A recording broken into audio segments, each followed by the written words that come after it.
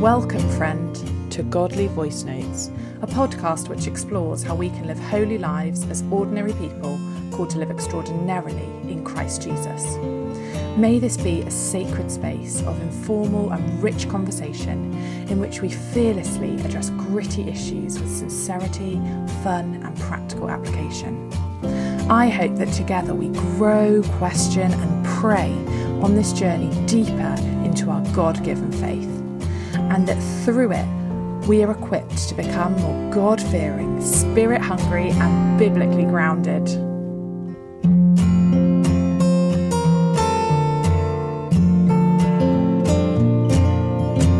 This is part one of a two-part series on the topic of integrity with our guest Renee.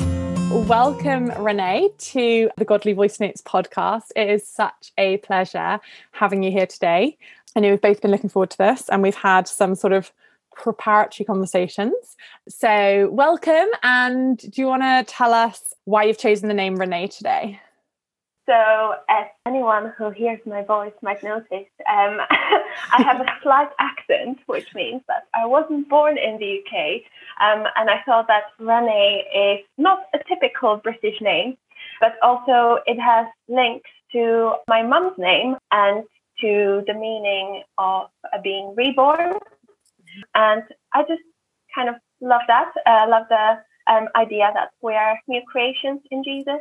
And the link to my family and my mum's name is also directly linked to my name. So it has a link to that as well. Oh, that's such an amazing story. And I know we've just been having a long conversation about the meanings of names and changes to names in the Bible. And perhaps we might need to do another podcast episode on that at some point, because it's really fascinating. Great. So we are going to be speaking today on the topic of integrity. And this is something I really wanted to be in conversation with you about, because I think you model it really well. As you said, you aren't from the UK, and therefore you've had to navigate different cultures, and it's hard to know how to do that in terms of keeping your central integrity, keeping the person you are whilst navigating different cultures. Is this a topic you've thought much about or that you relate to? To be completely honest, no.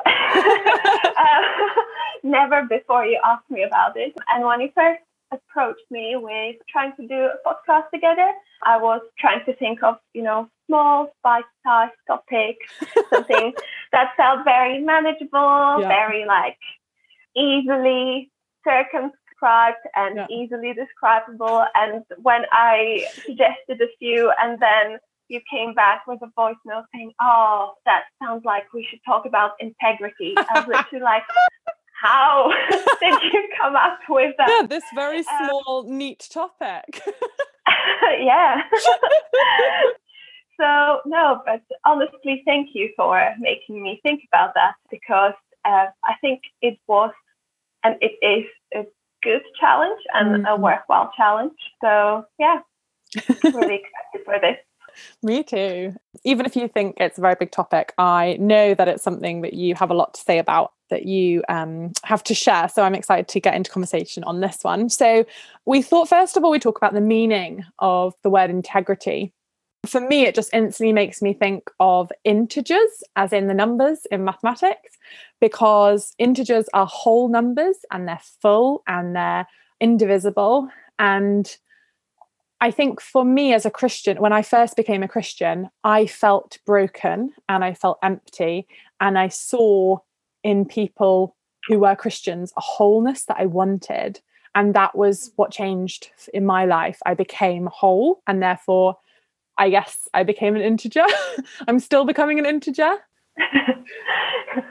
I think that's amazing, and that's so true. And I love that the idea of wholeness doesn't come from any inner quality that we possess, but it comes from the character of God, and that He gives us wholeness. He fills in all the cracks. We are complete in Him.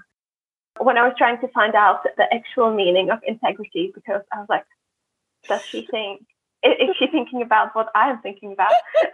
Good question. It was also defined as like a quality of being honest and having strong moral principles, which kind of got me thinking that now when we talk about strong moral principles, we can ask 100 people and we can get a different question if we look at the current secular moral principles and what is considered to be correct or not.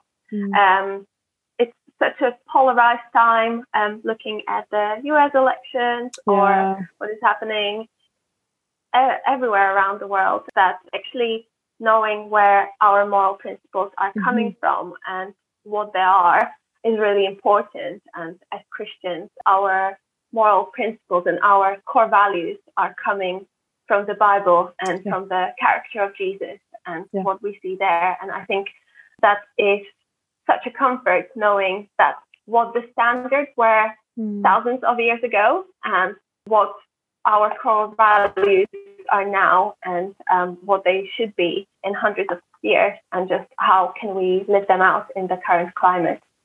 Yeah, absolutely. And the environment we live in, the society we live in, it feels like things change so quickly. The morals of all sorts of things, even in our generation, the morals surrounding gender, sexuality, all sorts of things have changed very quickly.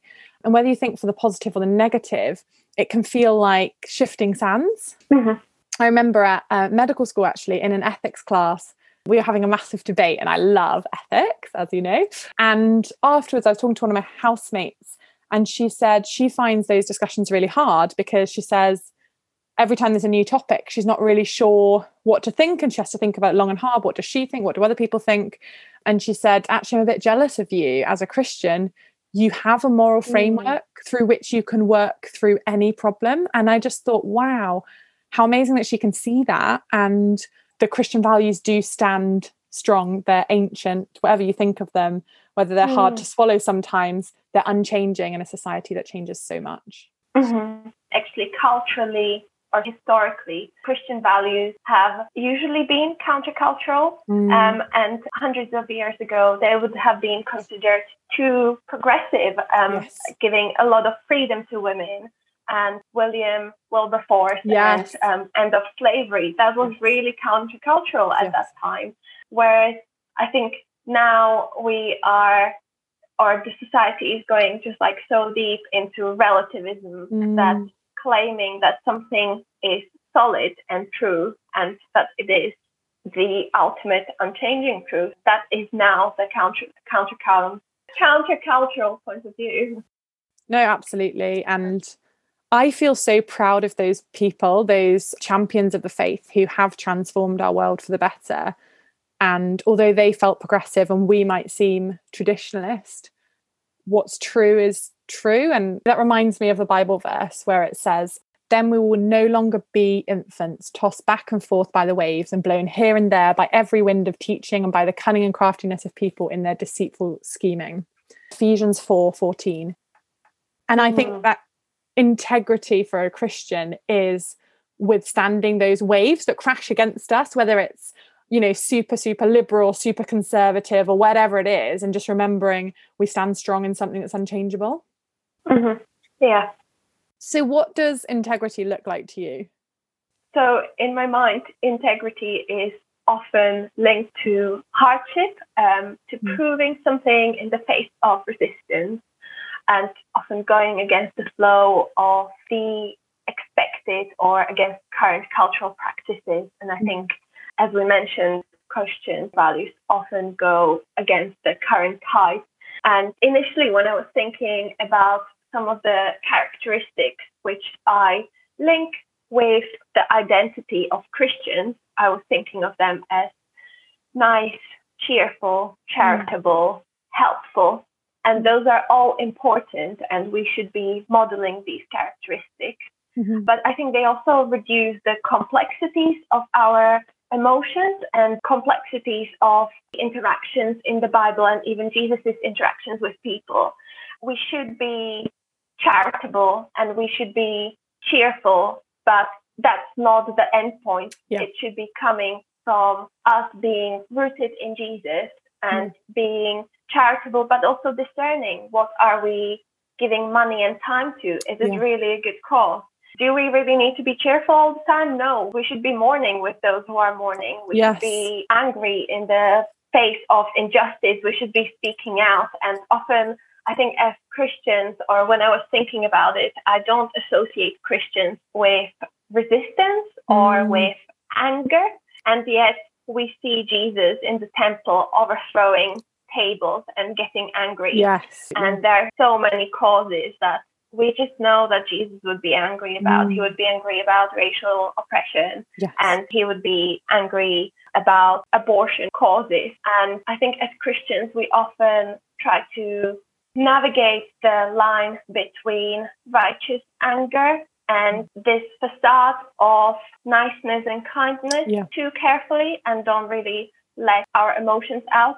And I know that emotions, when they're unleashed without discernment, can be really damaging. Of course. But I think sometimes we are a bit too careful. Yeah, I agree. We see Jesus as this meek, mild infant, whereas actually he was a revolutionary. He was, causing unrest amongst the government and against the religious people of the day. He was overturning tables. He was getting angry. He was calling Pharisees a brood of vipers. You're right. There is righteous anger. God's angry about some things, and we should be angry with him. That's part of doing his will. So I totally agree. And if we water down Christianity and make it lukewarm, no one's going to be interested in it, because it's not true. It's not real. It's not truly compassionate to not be angry about the climate change and about racial injustice, because actually that's not compassionate. It's just denying. I think you're right. Jesus is an amazing example of integrity. He must be the perfect example of integrity, for he is part of the Godhead, the 3-in-1. He has a way of being part of something whilst also distinct from it. He has integrity of fullness of humanity whilst also the fullness of divinity. I think we have so much to learn from him. And sometimes I'm surprised about how he reacts to people. He seems to react to some people very differently to others. So using those harsh words with the Pharisees, and yet a woman caught in the act of adultery, he speaks with such gentleness. He who is without sin cast the first stone. And he says he's not going to cast a stone. And I love that Jesus discerns how to speak to each person. It's not that he's being a different person to each of them, but he's knowing that we each need a different reaction and we have different things to learn. He meets them where they are at, not where he is at. And I know another example we both pulled out was Daniel and other characters in the book of Daniel, because they were people who had to adjust to a completely different culture, completely different language, and were expected to toe the party line. And some things they did accept, whereas others they pushed back against. Yeah, it starts straight from the beginning of Daniel 1 as Nebuchadnezzar, when he besieged Jerusalem, he captured the young men from noble families and he brought them back into Babylon. And when they were moved to this new land and culture, they had to learn new language, and they had an assigned amount of food and wine, and they had their day structured based on the training and teaching. And they were also given new names. Nebuchadnezzar basically wanted to bulldoze over their identities and build them in an image that fits with best of the Babylonian culture. And straight from chapter 1 in Daniel, we see Daniel and his friends that they complied to some of the culture, but they also wisely chose when to set themselves apart from it and when to kind of subtly undermine that and so show that their identity is not in this new identity. And I love that even though it was something as small as they initially refused the best food and wine which was offered to them. It's not directly mentioned in the Bible whether that was because the food was consecrated to the idols, even though we assume that there was a deeper meaning behind that. But they refused to eat it, and not only did they do it they didn't do it in a hidden way. They didn't eat the vegetables from the side of the plate, but they actually went to the official and said, look, we're not going to do this. We are not going to follow this rule. And I just really love that they acted differently, but they also explained that was because their identity was not going to be molded by this new culture. Yeah. And I think we were both then mentioning that in the later chapter, when Daniel and his friends were asked to worship the gold idol as the royal decree ordered, and they didn't do it, and so they were going to be thrown into the furnace. And they said that the God we serve is able to save us from the furnace, and he will rescue us from the hand of the king. But even if he doesn't, they will not serve their gods or worship the image of gold. And I just loved that they acted differently, but they also explained it to everyone around them. And so nothing was hidden, and their integrity was fully on display to the authorities there. But at the same time, both Daniel and his friends had really high position in the government, and they were working to build Babylon up as the empire. They were civil servants, and they were helping the political superpower, which we associate with something evil. But they were doing it in a way which was faithful to God. And I think that's such an encouragement that sometimes in our workplaces, we can be part of structures and institutions where we might not agree with all the top decisions, but we can still live and work and act there as people of God and be agents of change and do it distinctively. And I think that's a real challenge for me, that sometimes even if I do something differently and act differently, I often stay away from explaining that it's actually coming from my Christian principles.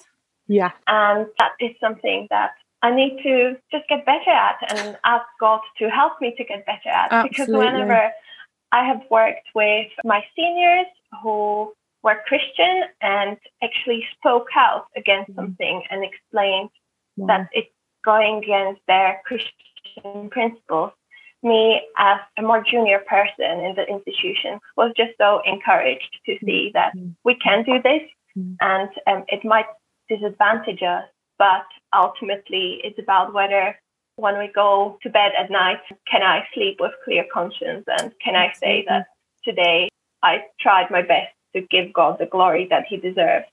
Absolutely. And although we can show Jesus in our actions, sometimes we do need to explain, because, as you said, our actions can be so countercultural. Our beliefs, because of the Bible, because of Jesus, can be so countercultural that it can look quite confusing to everyone else. Like, what did Nebuchadnezzar think when he saw some of his civil servants not bowing down to the idol? He would be thinking, they're disrespecting me. Whereas actually their lives did respect him. They learnt the culture, they learnt the language, they took on those names, but they honoured God. And once King Nebuchadnezzar's demands conflicted with that, that's where their integrity came in. And so by saying we serve God and he will save us, and even if he doesn't save us, we're still going to serve him. When they were saved, Nebuchadnezzar gave all the glory to God because he knew why they'd stood in that way. And I think in our British culture, we're so afraid to say the name God and Jesus sometimes that we just look really weird to our culture, and they don't really understand why. Yeah. And I think also on the flip side, it's quite easy to see just good and kind non-believers who are speaking against certain causes or speaking for other causes. We could be just considered one of those more moral or more righteous people, in inverted commas, just because we are nice or kind. And so speaking out that, no, this is coming from our beliefs and our faith can set us apart from all the other millions of really kind people, because kindness is not reserved just for Christians. Absolutely. And we need to acknowledge that there are so many good causes which are done really well by non-Christian organizations or organizations of other faiths. And so unless we claim that we are doing the good work that we're doing in the name of Jesus, people might not realize. Absolutely. And as you were speaking about, the stories from Daniel, the thing that really resonates with me is that we see Daniel praying on his prayer mat multiple times a day. and we see him in the lion's den, and he was serving the same God in both. And actually, it's not very public, him praying at home, but that practice, that discipline served him so well when push came to shove, in that we need to practice our integrity in all seasons, in the easy seasons and in the hard seasons. And sometimes it has to be private, sometimes it has to be public. And the verse I'm reminded of, which I think brings that Old Testament story into our New Testament understanding, is from 2 Corinthians 4. In verse 8, it says, "We are hard pressed on every side, but not crushed, perplexed, but not in despair, persecuted, but not abandoned, struck down, but not destroyed. We always carry around in our body the death of Jesus, so that the life of Jesus may also be revealed in our body." That verse shows me that even when we are being pressed on every side, and life feels like that sometimes, life must have felt like that when Daniel was shoved in the lion's den, when the others were in the fire. Actually, what is true in that moment when we're hard pressed? The truth for us as post-Jesus Christians is that we carry around the death of Jesus in our body. That is our integrity, and that will never change. That's the end of part 1 on integrity with our guest Renee. Tune in next week for part 2.